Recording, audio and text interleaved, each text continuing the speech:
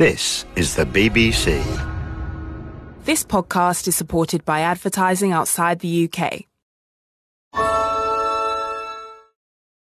Ich würde dir ja ein Spicy Nugget abgeben, aber heiße Ware teilt man nicht. Ist klar. Hol auch du dir nur für dich die Spicy Chicken McNuggets. My Nuggets, my Rules. Nur für kurze Zeit und solange der Vorrat reicht in teilnehmenden Restaurants bei McDonald's.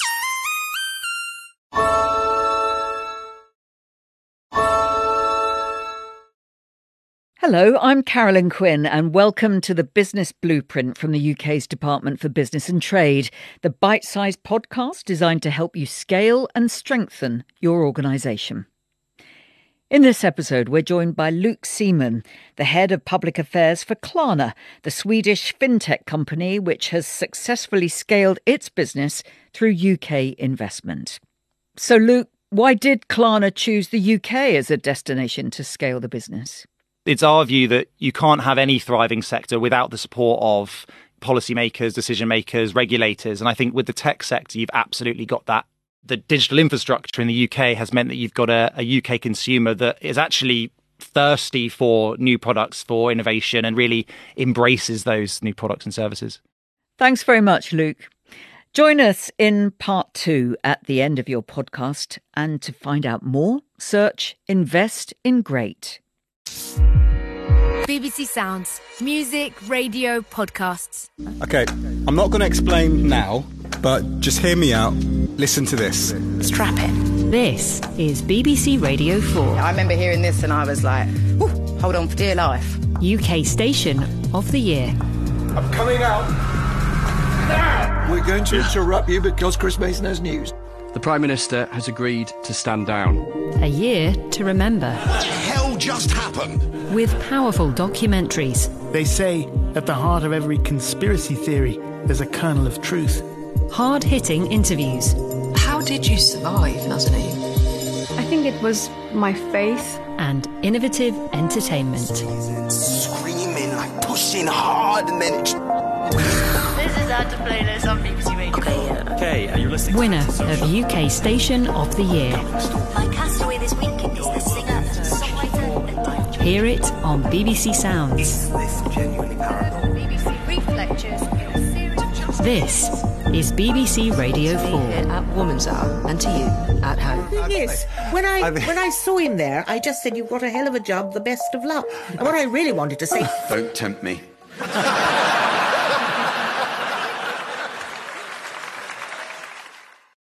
Thanks for downloading this episode of In Our Time. There's a reading list to go with it on our website, and you can get news about our programmes if you follow us on Twitter at BBC In Our Time. I hope you enjoyed the programme. Hello, inside each cell of every complex organism there are structures known as mitochondria. The scientists who first observed them in the 19th century thought they were bacteria who'd somehow invaded the cells they were studying. We now understand mitochondria are the power packs of cells. They take components from the food we eat and convert them into energy. Mitochondria are essential for complex life. But as the components that run our metabolisms, they can also be responsible for a range of diseases, and they probably play roles in aging. The DNA in mitochondria is only passed down the maternal line. This means it can be used to trace population movements deep into human history, even back to an ancestor we all share, mitochondrial Eve. With me to discuss mitochondria are Florencia Camus, NERC Independent Research Fellow at University College London, Mike Murphy, Professor of Mitochondrial Redox Biology at the University of Cambridge, and Nick Lane, Professor of Evolutionary Biochemistry at University College London. Nick Lane, mitochondria are found in all complex cells. What do we mean by a complex cell? They're the cells that we are made of and that plants are made of, and fungi and algae and things like amoeba. So they're compared to bacteria, which are incredibly tiny. You could get, I don't know how many on a pinhead. And there's all kinds of things inside. We have a nucleus where we pack our DNA. We have all kinds of membrane systems, all kinds of moving parts. And we have these mitochondria, the power packs of cells, which ironically were bacteria once. Those early pioneers were right. They were bacteria. When was once? About 2 billion years ago, so 2,000 million years ago. And that's about in the middle age, if you like, of our planet. So Life started around about 4 billion years ago. Around 2 billion years ago, these complex cells appeared for the first time, quite abruptly. We still argue between ourselves as scientists about quite how they arose. What do you mean by eukaryotic cells? Well, eukaryotic cells literally means true kernel or true nucleus, and the nucleus is where we pack our DNA. And all complex. When I say complex cells, I really am talking about eukaryotic cells. So these are the cells that have mitochondria and a nucleus and so on. When things are so numerous and so small, how do you get near them to describe them? Well, we can see them under microscopes, but it is very difficult to imagine. It's very difficult for scientists to imagine as well. And we've been able to see them since late Victorian times, and they look and behave like bacteria. And for a long time, people were trying to culture them as if they were bacteria, and it never worked. And it doesn't work because it turns out that although they do have genes of their own, most of them went to the nucleus instead. And so we have this kind of split personality of a cell that has got two genomes. There is no such thing as the human genome. We all have two genomes. We have the mitochondrial genes and the nuclear genes. Can we go through a bit more about what role they play in the cells, mitochondria? So they're often called power packs. You could think of them as little batteries. They are electrically charged. It doesn't sound like much of a charge. It's around about 150 or 200 millivolts. But if you were to shrink yourself down to the size of a molecule and stand next to that membrane, the electrical field that you would experience is about 30 million volts per meter, which is like a bolt of lightning. And now, if you kind of iron out all of the membranes in the mitochondria in our own bodies, there would be about 4 football pitches of these membranes with a charge like a bolt of lightning across all of this surface area, and that is what keeps us alive. And this is happening to all 4 of us now as you speak? Absolutely, and everybody in the world, yes. And all complex life. It's extraordinary, isn't it? Can I turn to you, Mike Murphy? What are ATP molecules and what function do they have? When we're thinking about mitochondria, what we're thinking about is how those organelles, those parts of the cell, make energy available to the rest of the cell to do the work. What we have is a currency of energy called ATP. It's a small molecule with a bunch of phosphates attached to it. And this is kind of a universal energy currency. So energy comes in the form of food, or it can come in the form of light to photosynthetic organisms, or other forms of minerals that can be used for some bacteria that can rely on minerals in the environment. In all cases, we've got to convert that energy into a form that can be used to do the basic work of the cell. That could be to make new cells, for a muscle cell to contract, for a neuron to transmit ions and transmit neuronal signals. In those situations, what we do is convert all the food energy or whatever other sort of energy into this universal currency called ATP. And so we build up a large amount of ATP inside the cell. So formally, the ATP concentration is that store of energy. And if you were at equilibrium, if your ATP went down to 0, then you would be dead. So continually life is holding that away from equilibrium, storing the energy in the ATP concentration, more formally in the ratio of ATP to its products. But that's kind of the way we store the energy that does everything in our bodies. I'm in the position of finding it astonishing, and you seem to take it for granted that this is what goes on. It is astonishing, and if I sit back in the garden at the end of the day and have a think about what I've been working on, it is completely mind-boggling. Of course, on the day-to-day basis, when you're doing the work and you're in there, sometimes you lose track of that and it just becomes a job. But it's important to distance ourselves and bear in mind how astonishing it is that we have these bacteria inside our cells doing these processes, providing the ATP, and they're working away inside us all the time. Do you have any figures to tell the listeners about what scale this is on? It's huge. If we think about the amount of oxygen that we breathe in, well, that oxygen is being used to burn the food we consume. So we consume food as sugars or fat. That gets broken down and goes to our mitochondria. Then about 95% of the oxygen we breathe is used by the mitochondria to burn up that food, and that will produce a whole way of converting that energy into ATP. And probably inside our bodies, we're making maybe 70, 80 kilos. Our whole body weight in ATP is being turned over every day. So that's happening continuously. We're making and using that all the time, even though the actual amount is quite small. Do we know how that came about? We know how that process is called oxidative phosphorylation, which sounds a bit complicated, but all it means is that because we have phosphates on ATP, and because we use oxygen to release the energy, we have a process inside the mitochondria, which Nick alluded to, that we have this huge inner membrane, and that's a key part of how mitochondria work. This was discovered by a person called Peter Mitchell, which we may come back to a bit later on, and it's a process called chemiosmotic coupling. What happens is that we take the food, we break that down and react it with oxygen, and then it goes to the mitochondria, and there we use this to actually pump protons, the things that we see in acid, like in vinegar. The protons are what give it its acidity. We pump those protons across this huge, huge membrane, the 4 football fields in area that Nick alluded to earlier. That each of us has. Each of us have. And that huge amount of charge and concentration across that membrane, this lightning bolt that we store there, is then stored as an intermediate energy form.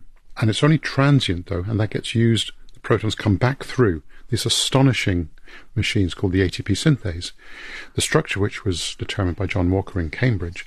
And what was absolutely amazing about the ATP synthase is it's like a tiny turbine. The protons come flying back through the ATP synthase, and it rotates maybe a couple of 100 times a second. And as it rotates like a turbine, it's using the energy that was temporarily stored in this proton gradient, these lightning bolts that Nick was alluding to, and then it's making the ATP. So we're continually replenishing the ATP as this kind of like a dynamo system inside. And the idea that inside our mitochondria, on this huge area of membrane, all the time we have these tiny little turbines whizzing around a few 100 times a second. It's astonishing, really. Thank you. Flo Camus, it contains DNA. Sure does. But it's different to DNA found in the nucleus. How is it different? As Nick was saying earlier, we have two genomes inside of our cells. So most of our DNA is stored in the nucleus. In humans, it's about 16,000 genes that do all sorts of functions. But the mitochondria has a really, really small genome. It's like a little circle, and it only has 13 of these genes, protein coding genes, and they are responsible for making products of this energy factory, the oxidative phosphorylation system. In what way does the responsibility demonstrate itself? So it's a structural component. So if we think about the mitochondria, it's got the little energy factories making all of this ATP through the turbines. The factory needs the building blocks, and so some of the building blocks are produced in the mitochondrial genome, and some of the other building blocks are produced in the nucleus. And so I like to use the analogy of components of two different manufacturers have to come together to build this energy factory to produce all of this ATP that we use. So it's an incredible cooperation between these two systems that generates all life. So each of us is walking around with a massive industry inside us. That's correct, yes.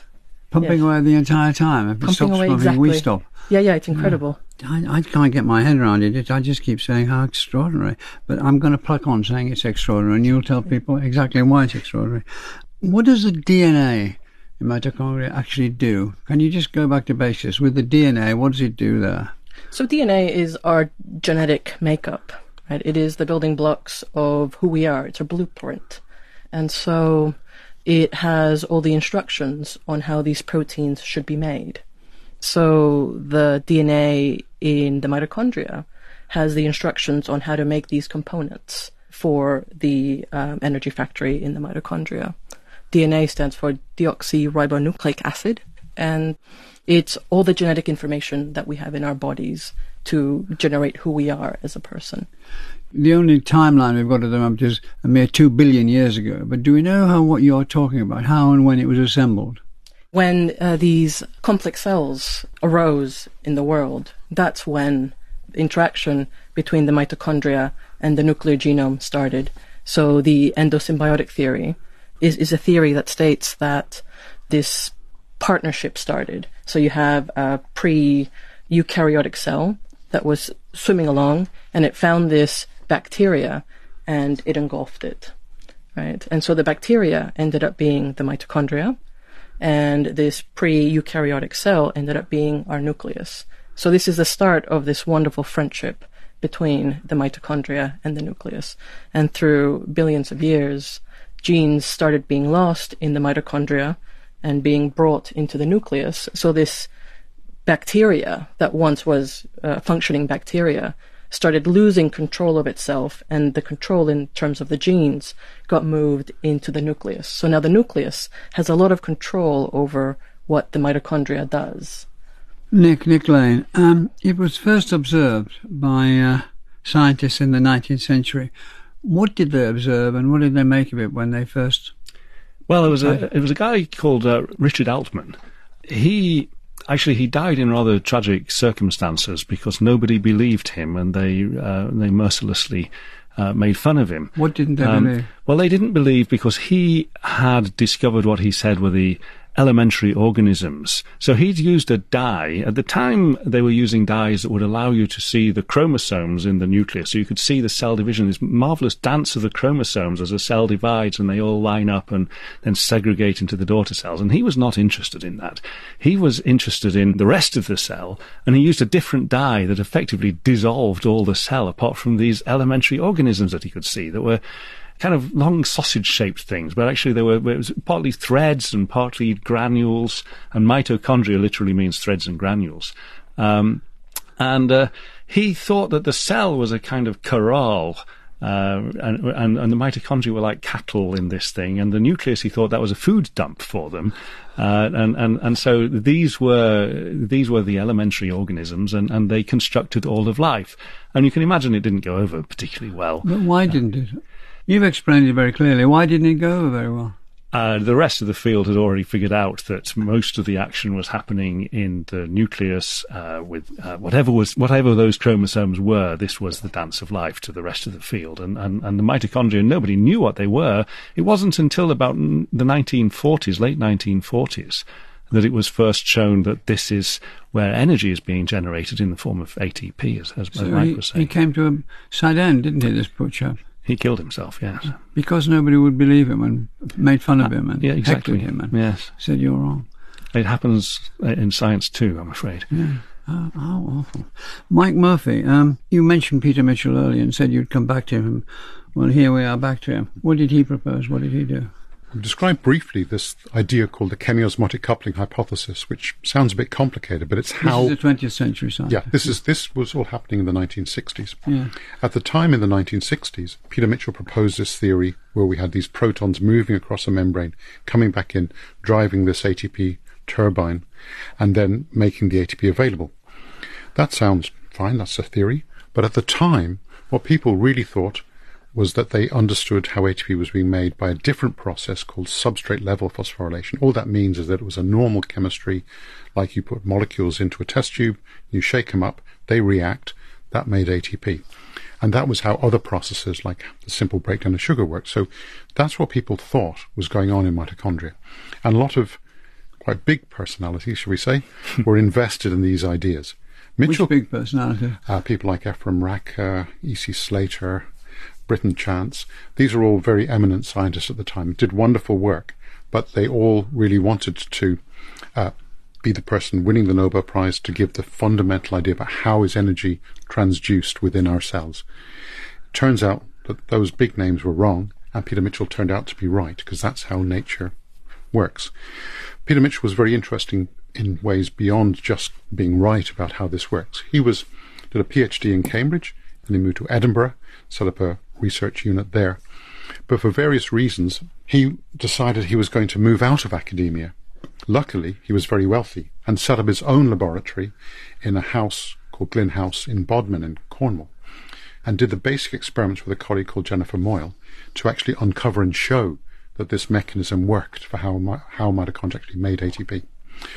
Then he was building on this idea, which was very different because it involved both vectorial ideas, as he called it, in other words, moving things in and out across membranes, as well as scalar things like normal reactions in a mess in a test tube. And that idea was hugely influential.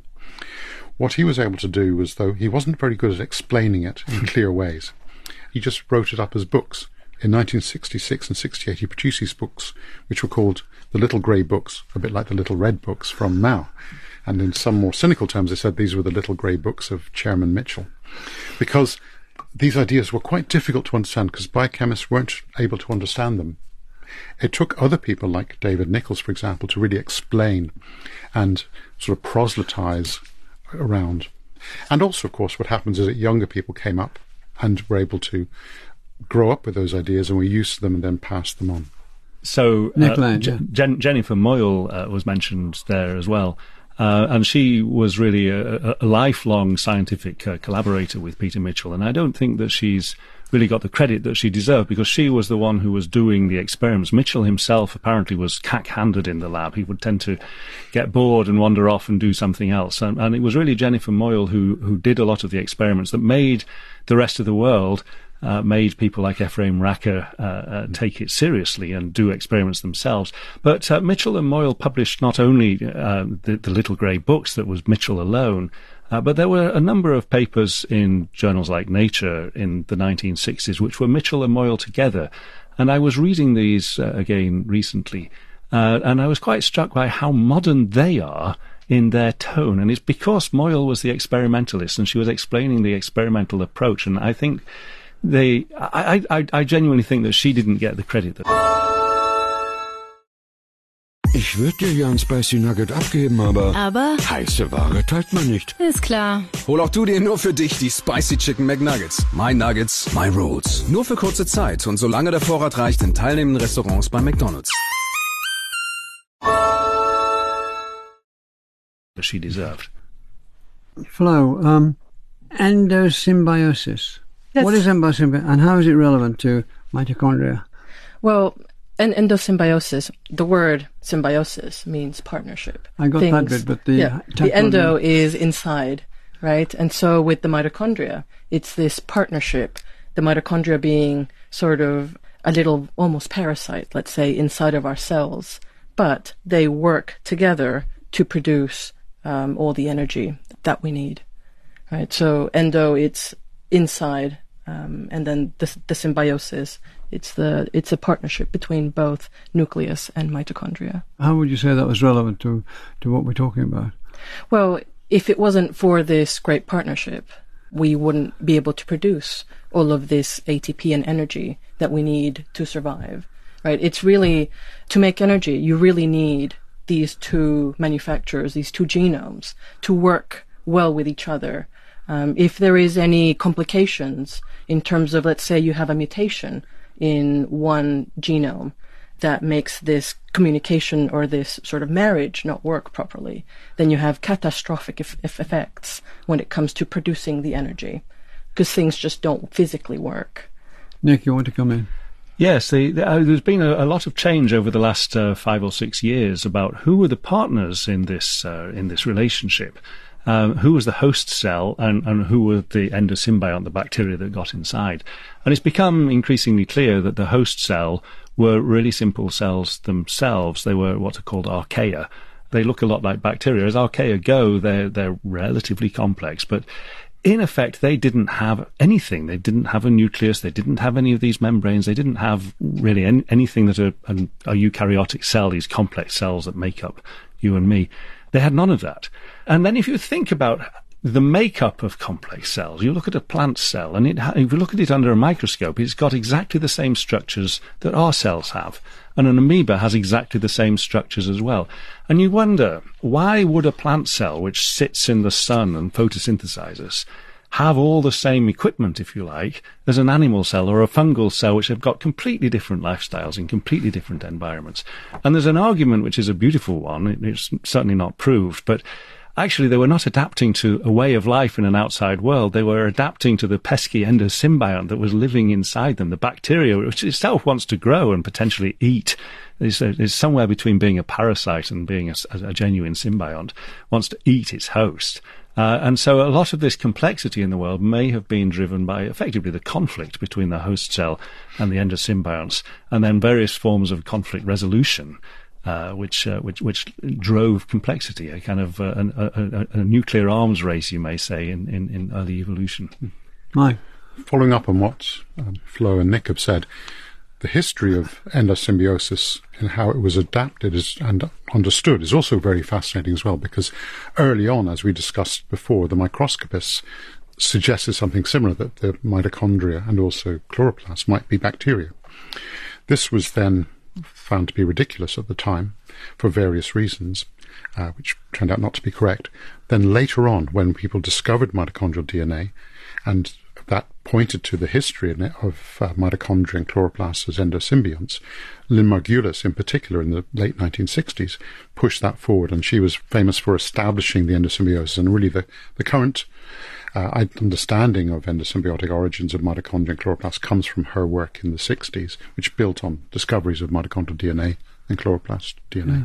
Can we ask Nick, then, does mitochondria play any other roles in cells apart from energy production? Many, in fact, and we've become almost blinded to some of them by our fascination with the energy side. But if we go back to some of the earlier bacteria that preceded mitochondria very early in the Earth, before there was any oxygen at all, they were behaving like mitochondria, you may say, and what they were doing is running the machinery backwards. And instead of burning food in oxygen to generate energy, they were actually taking the components that we breathe out, which is to say water and CO2. The water is, first of all, what we're really doing with the water is we're pulling hydrogen out of food and burning it in oxygen to make the water. Now, what these early bacteria were doing was taking hydrogen bubbling out of the ground in places like hydrothermal vents and reacting with carbon dioxide to make these organic molecules the building blocks of life. And this is in what's called the Krebs cycle, which is effectively feeding the hydrogen in the mitochondria to generate this charge, and this is what's driving everything. Yeah. It turns out now in diseases like cancer that they start to behave almost like those early bacteria, that sometimes the Krebs cycle starts going in reverse. And what they're doing, in effect, is instead of generating energy, or as well as generating energy, they're making more building blocks. They're making more nucleic acids to make DNA. They're making more lipids to make the membranes. They're making more amino acids to make the proteins and so on. They're driving growth and cancer and so on. So they've become, over the last 10 years or so, almost notorious in cancer as it's much more ambiguous than simply they're providing energy. They're also providing the building blocks for growth, and it's become very important in medicine now. Mike, do you want to come in? Building on those ideas that mitochondria have many metabolic roles, which Nick was describing there, they also have other roles by the nature of just being kind of slightly foreign ex-bacteria inside the cell. It means they now seem to coordinate a lot of processes, such as cell death. We understand that cell death sounds like a bad thing, but many times you want to kill the cell. The cell would rather die if it's virally infected or if it's become cancerous. You want the cell to die cleanly and go away. Mitochondria turn out to be central for that. They release some components which activates a very clean way of killing off the cell. They also enable the cell to respond to things like inflammatory signals. So there could be an infection, because some of the bacterial components that would trigger an infection are a bit like some of the things that we have in mitochondria. So they can to converge on similar signaling pathways. And also viral infections also enable the cell to respond to viral infections and respond to kill off viral infections, and the cell might die. And a lot of those are coordinated on the surface of mitochondria as well. So as if we use the fact that mitochondria are slightly foreign and we encompass them and lock them away, but we can occasionally release them and they can trigger the cell to die or respond to infections. Flo, we're told that mitochondria is only passed down the maternal line. That's correct. Could you discuss that? So, unlike our nuclear genome, so we all know that we get half of our DNA from mum and half of our DNA from dad, and that's what makes all of us, right? Every living individual, every sexual living individual. What we get from mum, and mum alone, is the mitochondria. So we get everything that surrounds... Do we know why? I think it's a process. It's the process of how sexual reproduction works. When the sperm meets the egg, the sperm head is just a tight, compact bundle of nuclear DNA, and the male sperm doesn't pass anything else on. Actually, the mitochondria DNA gets actually destroyed inside of male sperm, which there's lots of theories as to why that is. But yes, we only get mitochondria from our mums. Yeah. What consequences does that have? So that has, from an evolutionary perspective, that has really interesting consequences. I study a lot this hypothesis called the mother's curse hypothesis. And it's got a flashy name, but it's basically because the mitochondria is inherited from mothers to all of the offspring. The mitochondria only see females, right? And so if there is a mutation that is bad for females, selection will get rid of it, because that's what selection does. It gets rid of bad mutations. But if it's a mutation that is good for females but bad for males, selection can't touch it because it's only inherited from mother to offspring. And so the mother's curse hypothesis predicts that male mitochondrial DNA in males has a lot of mutations that are harmful for them just because of a byproduct. At what stage did all this activity, which you're often talking about in contesting this, that and the other, become something that was leading to life as we know it? As soon as bacteria get inside another cell, then effectively the number of them is enormously decreased. You can no longer have millions and millions of them. In our own cells, we may have a few thousand. In an oocyte, in an egg cell, that's as many as we get. There's about 500,000 in an oocyte. But what that means is, it's not like having billions of people or billions of bacteria or something. And the strength of selection depends on population size. So as soon as you live inside another cell, then you have a small population and you begin to degenerate and lose genes. And that process of gene loss in the mitochondria is why they ended up losing almost all their genes, and they've kept a few, and those few that they've kept in mitochondrial DNA are really necessary for respiration to work. So anything that lost them dies, in effect. So we keep this handful of genes. All of this is actually a process of almost degeneration, and yet somehow those are losing their genome, but they're still making ATP, they're still making energy. And because instead of having 4,000 genes like their bacterial ancestors had, now they've got 13 genes that code for proteins, and maybe some that code for other things as well, like RNA. So they're down to only 37, 38 genes left, and they can make as much ATP as they always could, but their overheads making this ATP, instead of having to run 4,000 genes, they've just got a few. And so actually this process of degeneration gave the host cell enormous power.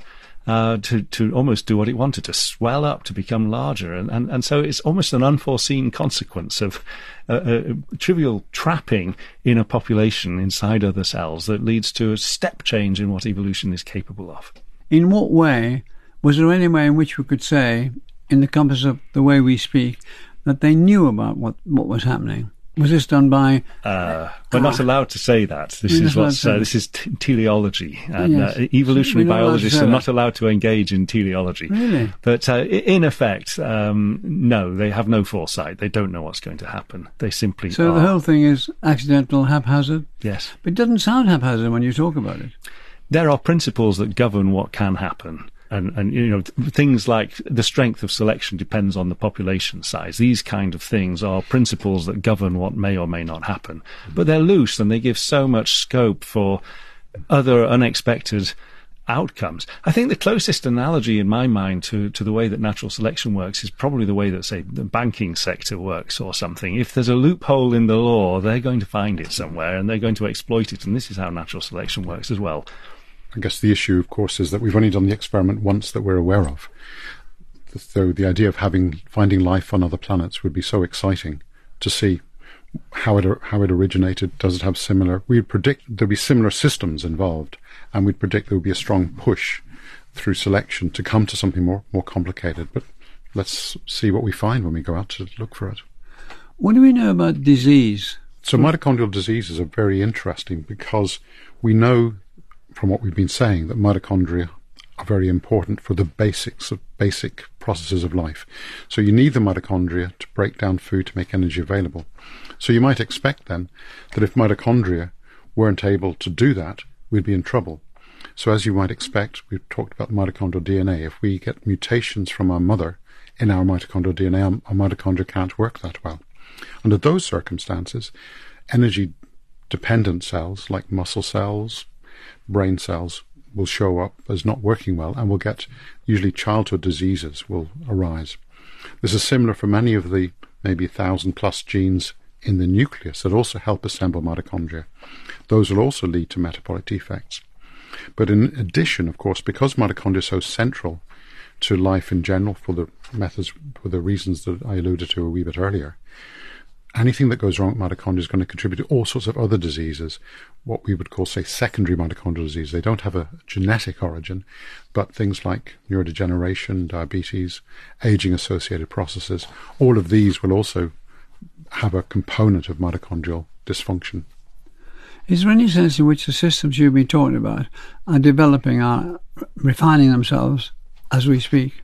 Well, mutation is a random process, right? So we think you have our nucleus and our mitochondria, and they're making energy in our cells, and it's all going well. But we have mutations occurring all the time in our bodies, in our cells, and mutation is a random process. So sometimes these things appear, and within generations. As an evolutionary biologist, I'm not just thinking in minutes or hours or days. You think across several generations or thousands of generations. Things are about to pop up, and mutations will arise either in the mitochondrial DNA or in the nuclear DNA that prevent this talking with each other. And so this is how it's a bit of an arms race. Mutations will arise, and then the other genome has to compensate somehow for this miscommunication. Mm-hmm. So we're not in a stable place all the time. The question you raised, Melvyn, alludes to the idea that, well, it seems that we're still in the process of the host cell adapting to having the mitochondria there. Some of the questions that are raised was, why do mitochondria still have mitochondrial DNA? Why couldn't they got rid of most of it to the nucleus, and that's far more efficient, because in the mitochondria you've got all this machinery to keep the mitochondrial DNA going. Why? We don't really know. Some of the ideas which I find very not convincing at all are that the mitochondrial DNA is still in the process of being moved to the nucleus. I don't think many people believe that. I think the idea is that there's a reason for retaining mitochondrial DNA. I think in the simplest of terms, we need it to govern this huge electrical charge that I mentioned earlier on, 30 million volts per meter. If you get that wrong, you sizzle yourself. Yeah. You need those genes right there to control this process in real time. We're breathing all the time. We're burning this all the time. We need those genes there. If you lose them, and there are various conditions where, if you have a mutation in the mitochondrial DNA, it can play havoc. And it's not just in one organ.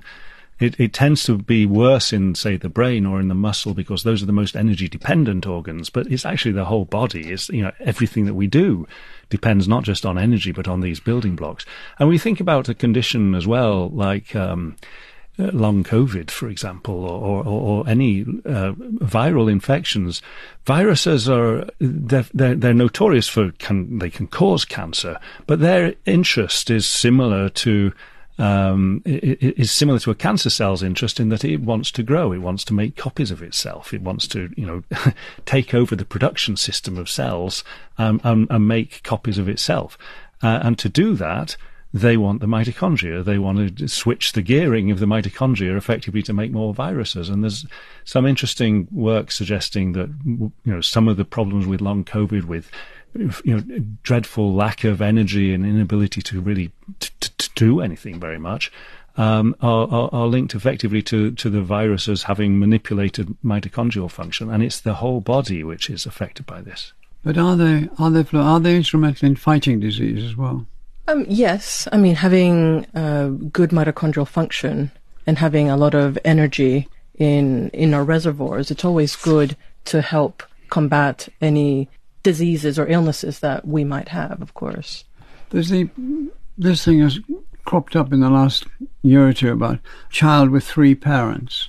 Yes. How does that involve mitochondria? So for people that, for mothers especially, that suffer from mitochondrial diseases, if they know that they have a mutation in their mitochondria that can possibly get passed on to their child, right? So what they do is that they get an embryo, so that they get the nucleus from the mum and dad, where the mum has the mitochondrial disorder, and they get a donor embryo. And what they basically do is that they remove the nucleus from the donor embryo, and they put the nucleus from the mother and father that want to have the child, and they place it in there. And so the mitochondria comes from a donor parent, but the genetic, or most of the genetic information comes from the mother and the father that suffer from this condition. Is this commonplace now, or is it... The UK passed the law to legalize this practice, I would think, 2016 or 2017. And in the news, it was a couple of weeks ago, I think, that the first child was born from this procedure. I think they've only been about 5 births worldwide from this procedure. What role does it play in aging, mitochondria? Well, the whole process of aging, really, nobody can agree about it. That's the first thing to say. But in effect, the engines wear down, I suppose you can say, in the broadest sense, and the engines are the mitochondria. So we've known for a long time that they play a role in aging, but the question is what kind of a role exactly. And I suppose the simplest way to imagine it, and again, this is an evolutionary question because different animals have different lifespans, and it boils down to how much investment do you want to have to maintain a system. In relation to when do you want to have offspring. And so small animals like rats will produce a lot of offspring in a short period of time, and an elephant obviously much slower and much fewer. And these are trade-offs in evolution.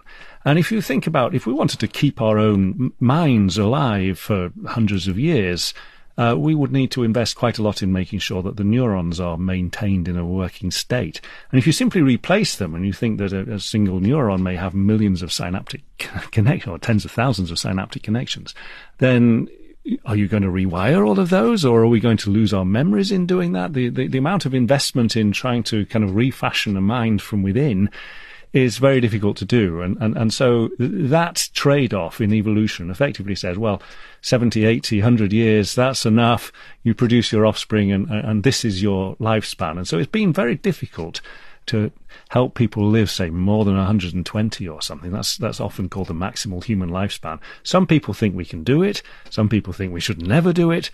I think it'll be quite difficult to get much beyond there. And it's because of this trade-off. Mike? What Nick was showing very nicely there is that we've got kind of 2 ways of looking at aging. First is the evolutionary one, which is the key one, that once you've reproduced, evolution doesn't care about you anymore. If you wear out, it doesn't matter. Normally you'd have died from other events by that stage during most of human evolution. But then that means, even in that context now, where we have a very good environment for most of us, why do we still wear out? Why do we still age? It's something that mechanism of aging, what's going wrong, what's falling apart. Mitochondria clearly involved in that, but the simple idea is that it was just mutations, accumulation, or oxidative damage due to free radicals. The more we look at all those simple theories, the more it's clear they're not sufficient to explain. So we still have the mystery about what is it that's going wrong. If we live beyond when evolution stops caring about us, what's the details of going wrong? It's still very tricky.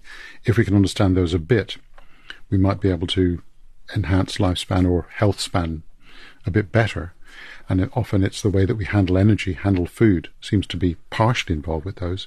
And if we address some of those, like caloric restriction can mimic some of these, we can live a little bit longer. But even then, we don't live another 100 years. We live another 10 years maybe, or we stay healthy a bit longer. So there's huge amounts about aging we just don't understand. Aging is a very big unanswered question. Right, and we don't know why we age. And to me, I think the diet and the interaction of diet and the mitochondrial state is quite important. So there's been a lot of work done showing, for example, that if you eat a lot of protein, that you tend to die really quickly. Although protein at the moment is a diet trend, it's extremely complicated, and we still don't know. There's two views about protein. A is good for you, B is bad for you. Correct. Almost with any diet, it's like that. There's one nice point that Flo touched on earlier on about mother's curse, that my mitochondria are a dead end. It doesn't matter how good or how bad they are, they're going nowhere.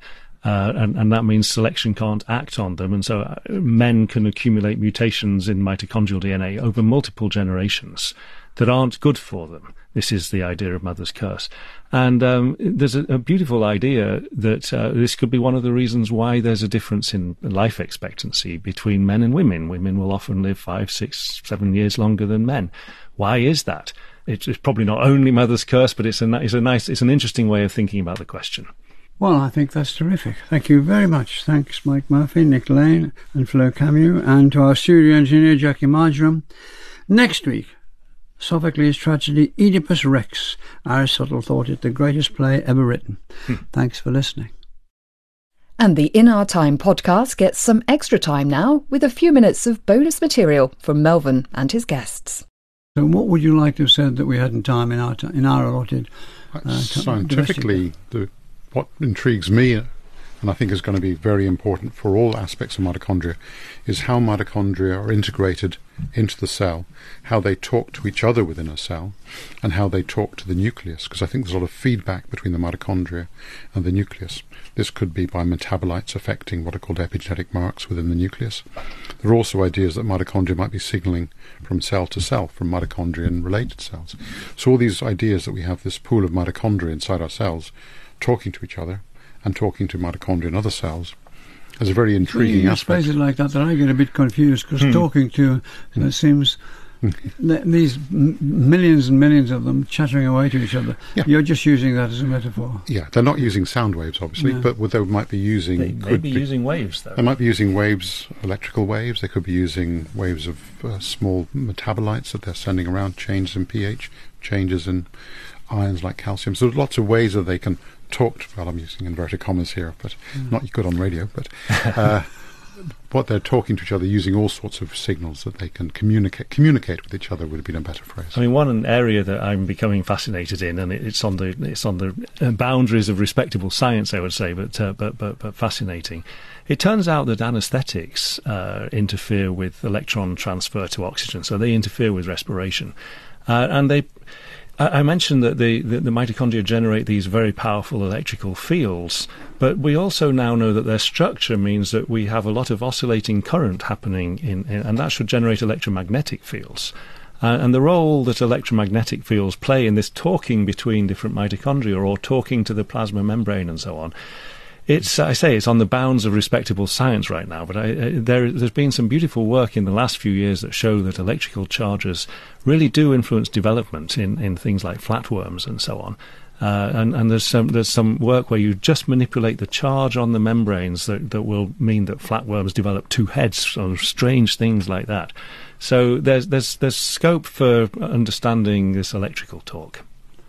So I'm quite interested in mitochondria from an evolutionary and an ecological perspective. So a lot of my work revolves around trying to understand how the mitochondria has helped organisms adapt to different environments.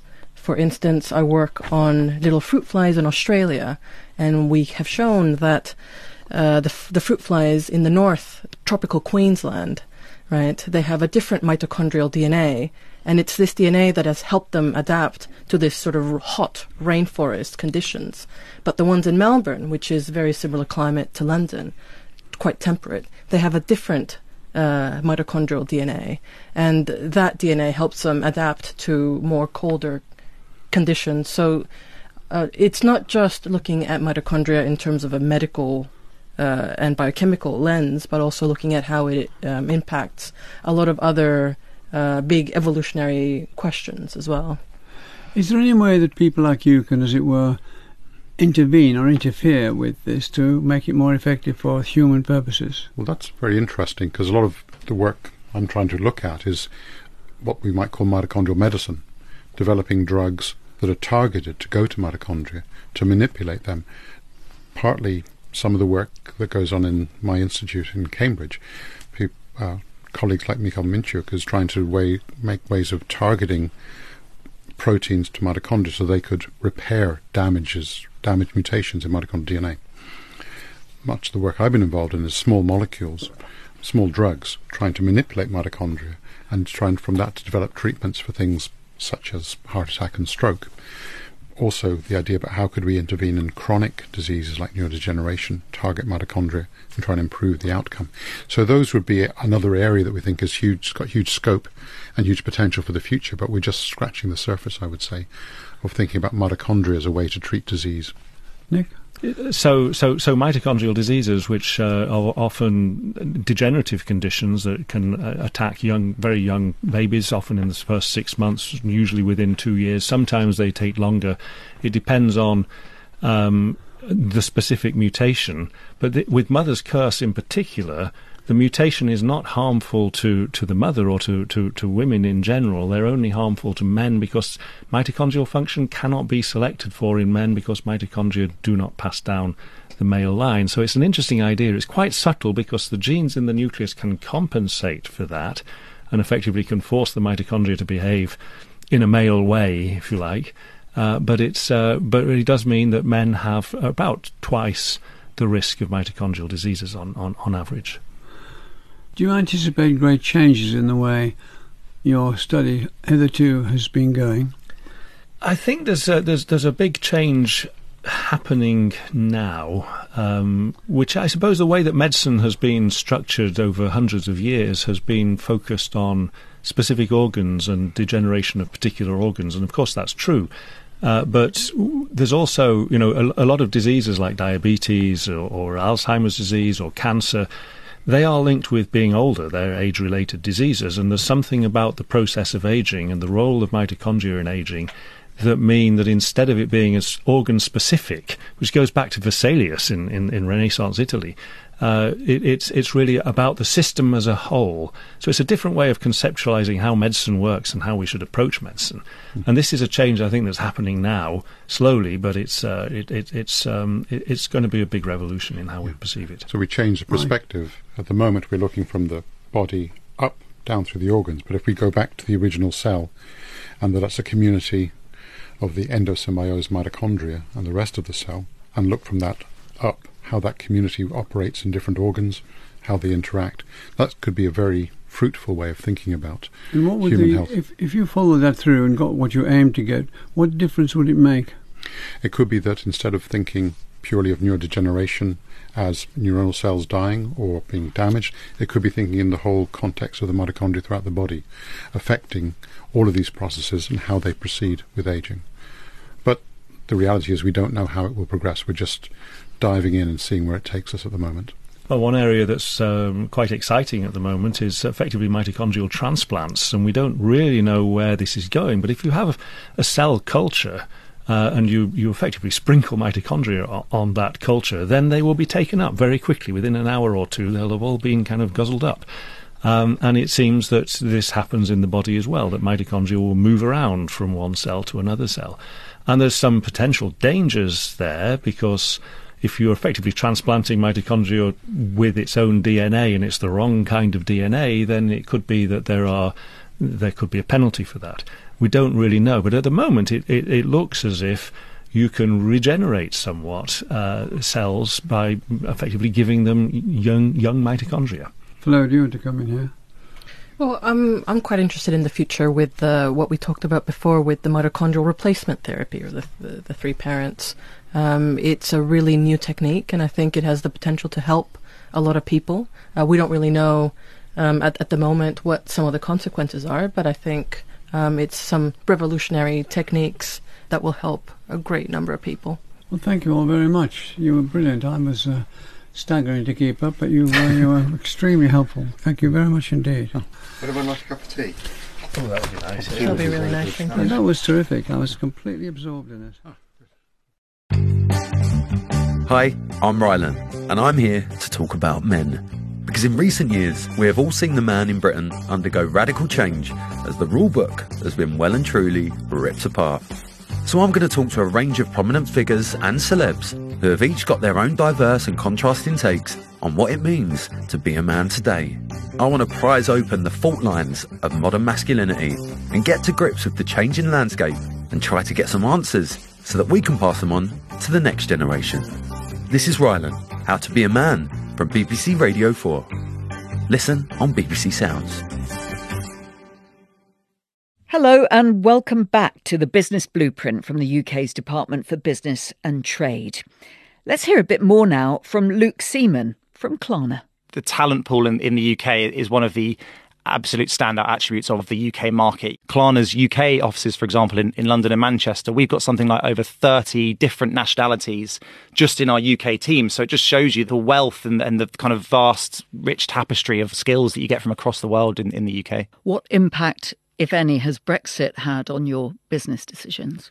Broadly, we look at Brexit as a big opportunity for the UK. There has been a fresh look at certain regulations that may not help innovation or tech. There is great benefit yet to come from Brexit, and I think we're very excited about what we can achieve through that. Thank you, Luke. To scale and strengthen your business, just as Klarna has done, investing in the UK could be the right next step for you. To inquire and find out more, search Invest in Great. Ich würde dir ja ein Spicy Nugget abgeben, aber heiße Ware teilt man nicht. Ist klar. Hol auch du dir nur für dich die Spicy Chicken McNuggets. My Nuggets, my Rules. Nur für kurze Zeit und solange der Vorrat reicht in teilnehmenden Restaurants bei McDonald's.